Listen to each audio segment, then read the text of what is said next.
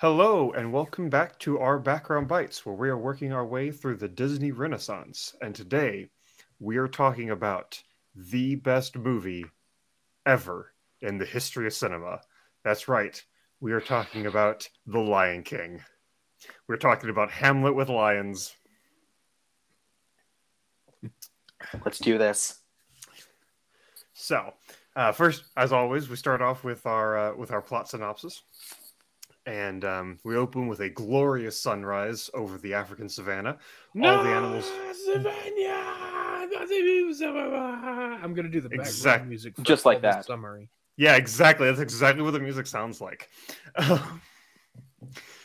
And then beautiful sunrise. All the animals are showing up because the new king has just been born, and he's going to be, I don't know, coronated, name day. I don't know what. I don't know what the name of received. Yeah, he's going to be shown off to the kingdom. Yep. And the king is, of course, a lion because it's the Lion King. What? We got the Twist. I know, right? Crazy. What? No. Then we immediately cut after the presentation. That's what it is. Presentation of Simba. We cut to a conversation between Mufasa and Scar. Mufasa being the king, Scar being the evil uncle, because there's always an evil uncle in these sorts of stories. We get some development for the character of Simba. You know, he talks about how he's looking forward to being king. We learn that he's a just can't wait to be king. Yep, exactly. We get you know, he's a lovable scamp kind of character, but he gets himself into trouble with some hyenas because he goes where he's not supposed to. Fortunately, his dad is there to save him, but then we get a lesson about how one day dad won't be there to save you. And then that immediately cuts to the next scene where Scar has set up a situation. Actually, we get the reveal that Scar set up the attack with the hyenas. Then we cut to Scar set up a situation where Simba's in a canyon. He gets chased down by wildebeest because Scar got the hyenas to chase the wildebeest into the canyon.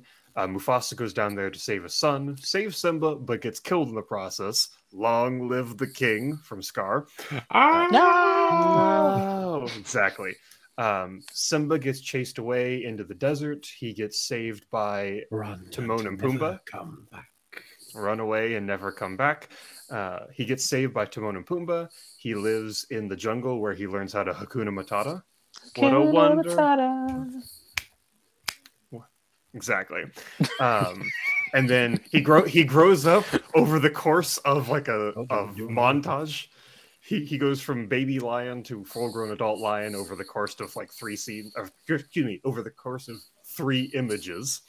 And then we find out that Scar has been king and has absolutely ruined everything.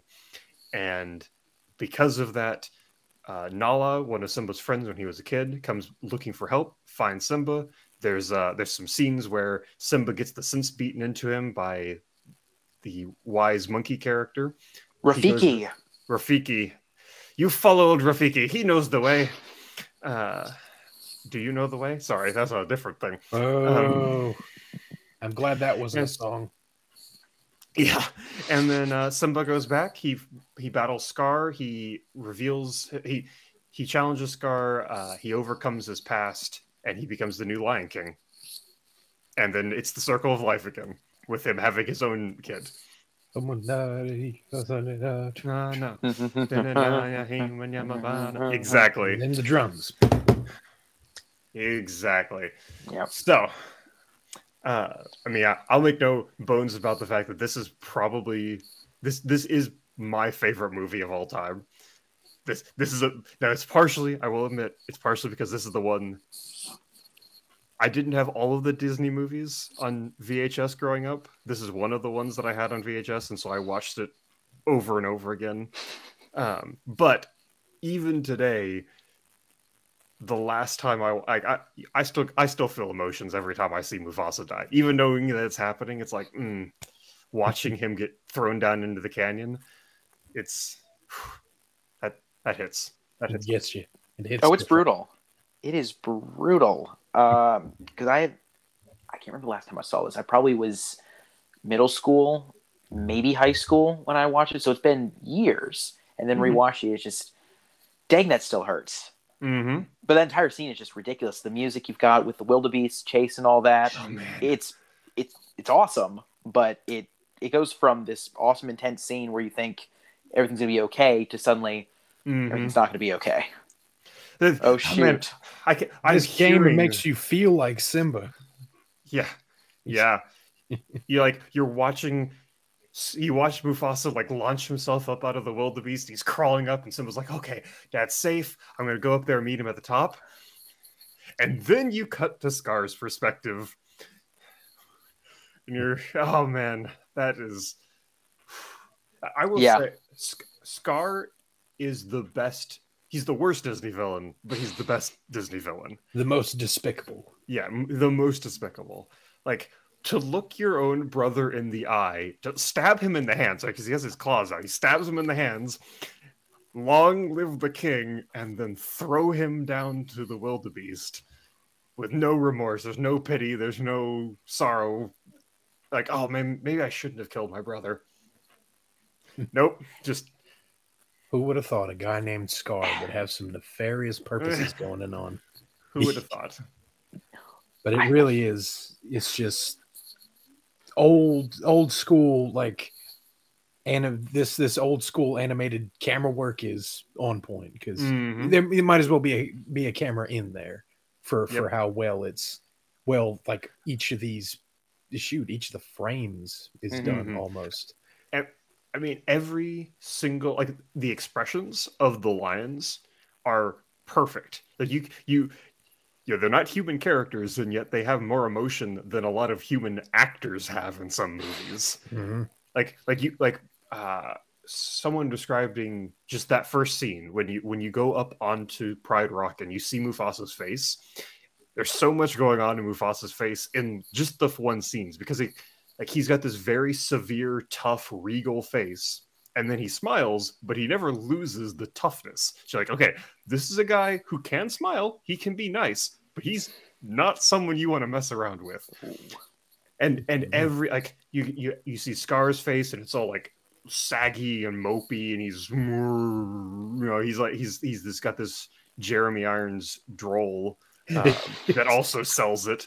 Oh man, they it's so translated it.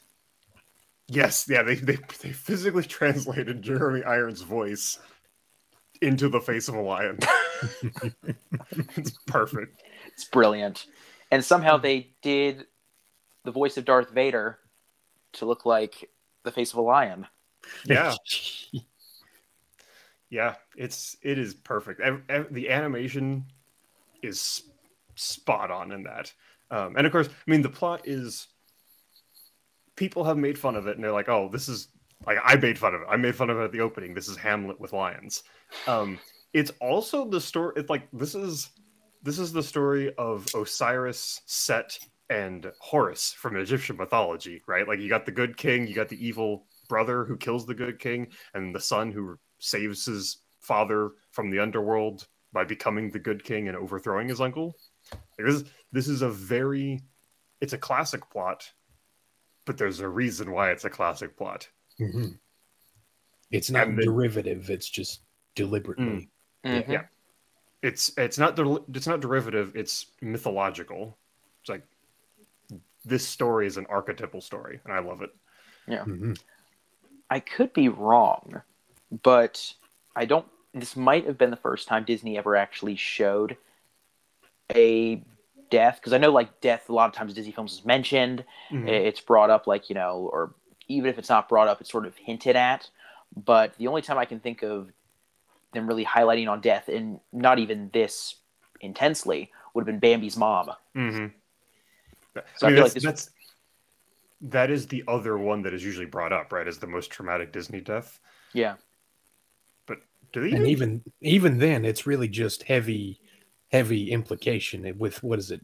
Kind of some what is it? Some quick cuts and sound cues, but it's got the same sting in terms of, I guess, the same emotional sting, because we've got that same buildup of the getting to know that. I mean, it's one of the most relatable relationships.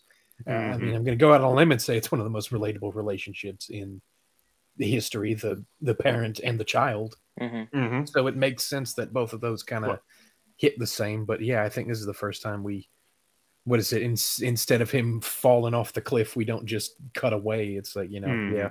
They dwell on it. They force you to live with it, like he is. Suffer. Simba goes over and like tries like to bury himself under his dad's paw, right? Like he's gonna hold him again.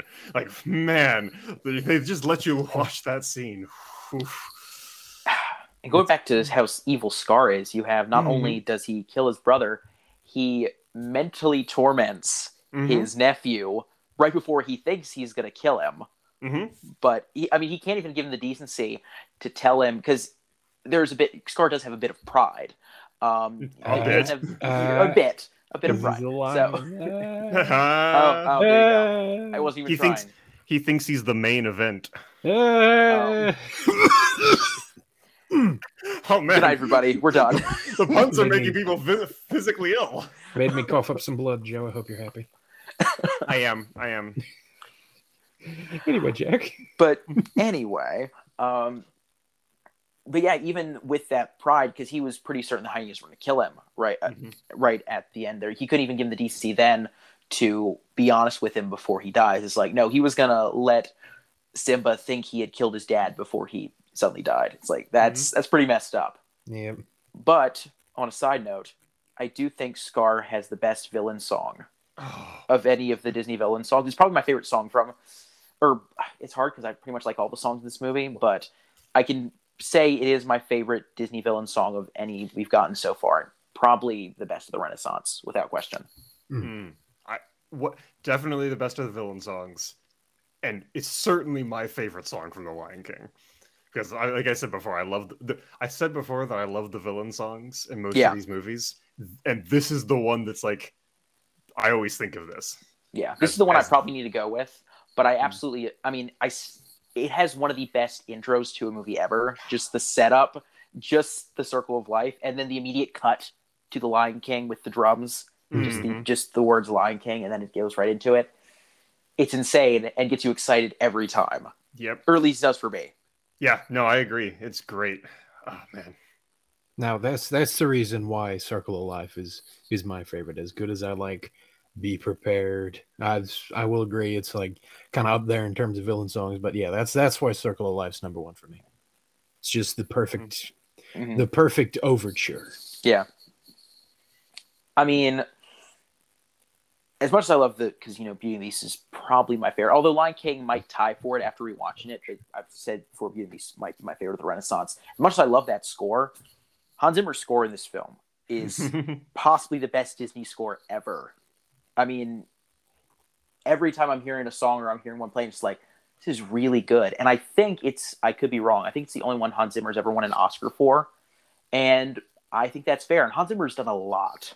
Like, considering this is the only one he ever won one for, it's like, I think that's saying something. And if you go back, you can't, like, the original soundtrack they made only had a couple songs, but you can find the Legacy edition of the soundtrack, which gives you all of the instrumental tracks Hans Zimmer did on Spotify or wherever. And it's just so good. I mean, like I mentioned already, the Stampede scene, the scene where Simba's finally coming back to Pride Rock. Oh, yep. Just all of that. It's like, I guess, I don't know if the right word is world music, but the way he incorporates a lot of that, those African sounds and singing and tribal beats, if you will, to the regular score, really just make the movie, I would say. I would call it scenic music. I don't know if that's the right term for it, but that's it is the scene of what. Yeah, it's perfect. It's great. It fits perfectly. Yeah. Yep. And Jack, you were right. He did indeed get an Oscar for Best Original Score. Well deserved. Well deserved. Indeed. And speaking of sounds, I got to bring up this star-studded voice cast. Which, man, boy, are they! It's what is it? Disney casting once again on point, giving us the likes of course, James Earl Jones and Jeremy Irons, and then of course we've got who would have thought was it Nathan Lane? I only say Nathan Lane because out of Timon and Pumbaa, I don't know, he was my favorite. Pumbaa's great. Was it Ernie Nathan Sabella, Lane as Timon, he's the best. Oh yeah, it's just perfect. And Rowan Atkinson, Zazu, the three hyenas, of course. Yeah, it hit him with a little bit of Goldberg and Cheech Marin, but then of course we've got classic strange noisemaker Frank Welker doing Ed. Jim Cummings, yeah. Jim Cummings was Ed. Frank Welker was the other animals. But, nice. Yeah, on point. That's all I gotta say. And then I guess Matthew Broderick was okay too. I mean, he does a good job of being Simba. Yeah. Some people complain. It's like, he might not be the best voice, maybe not as iconic as Mufasa's or Scar's, but I'm trying to think of somebody who could have done his voice better. It's like, I thought it was fine. Yeah, to me, it just sounds like Matthew Broderick. So I don't really know who could have done better because he doesn't exactly have that. I guess it makes sense though. I mean, you don't want him to be too, I don't know, tough or whatever. I don't know. Just I guess. No. Well, yeah, because he's supposed to be a little bit clueless. He needs to grow up, right? There's sort of that especially you compare it to James Earl Jones' voice, like just this voice of raw confidence. Simba's voice has a bit of this unsureness. Just like, he thinks he's okay, he thinks he's doing stuff all right, but then there's still that hint. It's like, he's still hiding from his past, and just that sort of uneasiness. And I think Matthew Broderick did fine with that. I think it worked. I don't think it necessarily took away from the film as much as some people will say it did. So. Yeah. Oh yeah. It's not distracting. No. Well, one last little thing, because we always end this with did the protagonist grow? But I want to talk about one thing that kind of leads directly into that, which is that I think that Mufasa is the best Disney parrot that we have. Easily. Like because because all of the other ones, we talked about Little Mermaid, and Triton is the one who needs to learn something, and in the framing of that movie, whether we agree with that framing or not, but in the framing of the movie, Triton is the one that needs to learn. In Aladdin, the salt is kind of a bumbling oaf. He's a lovable oaf, but he's kind of bumbling. Same with in Beauty and the Beast, right? Crazy old Maurice was in here raving last night because he's a bumbling oaf. Yep. But Mufasa, man, that is as good of a father as I think where you could ever see in, for the brief amount of time that he's alive, unfortunately. He's too good. Kill him. He's too good. Yeah. He's too powerful. He's too dangerous to be kept alive. He's so good that even when he's dead, he still gives one of the most, a scene that still gives me chills, the whole remember who you are scene. It's like, dang. Mm-hmm. It still gets me. That is really cool. That is. Whew. Well, so that perfectly segues into, did the protagonist grow at all? Clear cut. No. Yes. Yeah. What? Okay. He did, but what's funny is me thinking about and doing more research on it. I actually came up with a question for you specifically, Joe, since I know you're the big fan of Joseph. Obviously, if you have a comment, please do. What's interesting is, would the lions have accepted Simba as king if he had actually accidentally killed Mufasa? Because in the movie, he's taught to confront his past and all of that. But when he does what he thinks is confronting his past, everyone backs away in horror because they think he killed Mufasa and Scar's about to kill him. It's only when they find out he didn't actually kill Mufasa, they come to his aid and help him. So, all that to say, if they were just going to reject him, let him die after he came out with what happened, then I think this film's actually teaching you to hide from your past as much as you can to get a happy ending.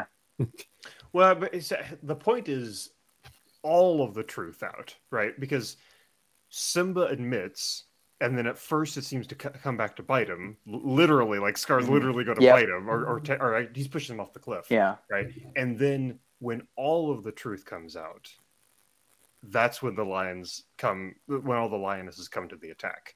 So I don't know. I think that the movie is certainly framed in such a way for dramatic tension. It's making it seem like they're not going to attack.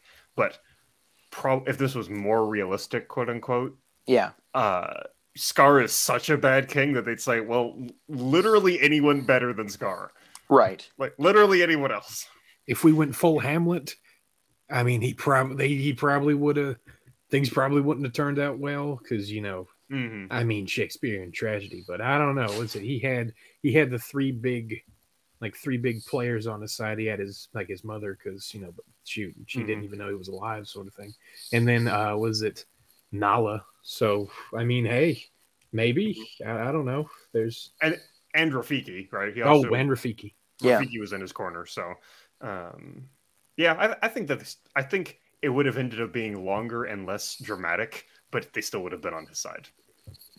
I think so, and I sort of hope so, but it was interesting to think about because you see that happen. That's the whole thing he's trying to do, and when he finally does it, it's like they, despite being upset, they still accept him. Whereas it feels like when you're just watching it, just at face value, it seems like they're like, oh yeah, we don't like that. Do what you will, Scar, and then they're like, oh no, Scar killed him. We'll help out. Fine, you get a pass this time, Simba. Bunch of fake friends. Yeah. Well, I think I always thought it was more like they're shocked and they're like, okay, we don't know what to do. And then Scar is revealed to be the murderer, and they're like, oh, well, now we know what to do. Now there's no question at all what we need to do here. The Scar with the name Scar did the bad thing. Nah, that makes sense. The evil guy with the evil looking face that sounds evil every time he talks did an evil thing? Yeah, we're on him. But yeah, I think them being in shock, I think that's probably the most believable, especially because it all does happen so fast, so rapidly through all these reveals. I'll accept that. In the end, rated G, so gotta wrap it up well. Yep, this is true. Yeah, I will say at least of all the Renaissance films we covered so far, this would be the one I definitely want to see in theaters just because of the scale of it, just of how massive this film feels. I bet it would just look awesome on a big screen. Surround sound. Yeah. Man. Listening to that Hans Zimmer score booming through the speakers. Yeah, that sounds pretty good. Yes, this is definitely a very rewatchable film. Like the others I don't mind, haven't minded seeing again, but this is one you just want to go back and watch. It's like, oh no, it's not been a while. I don't know. Let me watch Lion King or something because it's like, class, the Renaissance classic, the Mona Lisa, King, if you will, the Mona Lisa of Disney, if you will. Yeah, sure. I will. I'll happily accept that prize on their behalf. All right. Well, any other thoughts, gentlemen? No, off the top of my head. I think, pretty much covered it. Worth a watch if you haven't seen it. If you're one of those three people, go for it. Yeah, if you are the person who has not seen The Lion King yet, first of all, don't watch the live action version. It's not live action, and also but they look so realistic. Don't you understand? Go watch the original Lion King. It is a masterpiece. Chef's kiss. But until then, this has been Background Bites. If you've been listening, thank you. And if not, all you missed is us talking about the best movie that's ever been made. Till next time, bye. Remember who you listen to.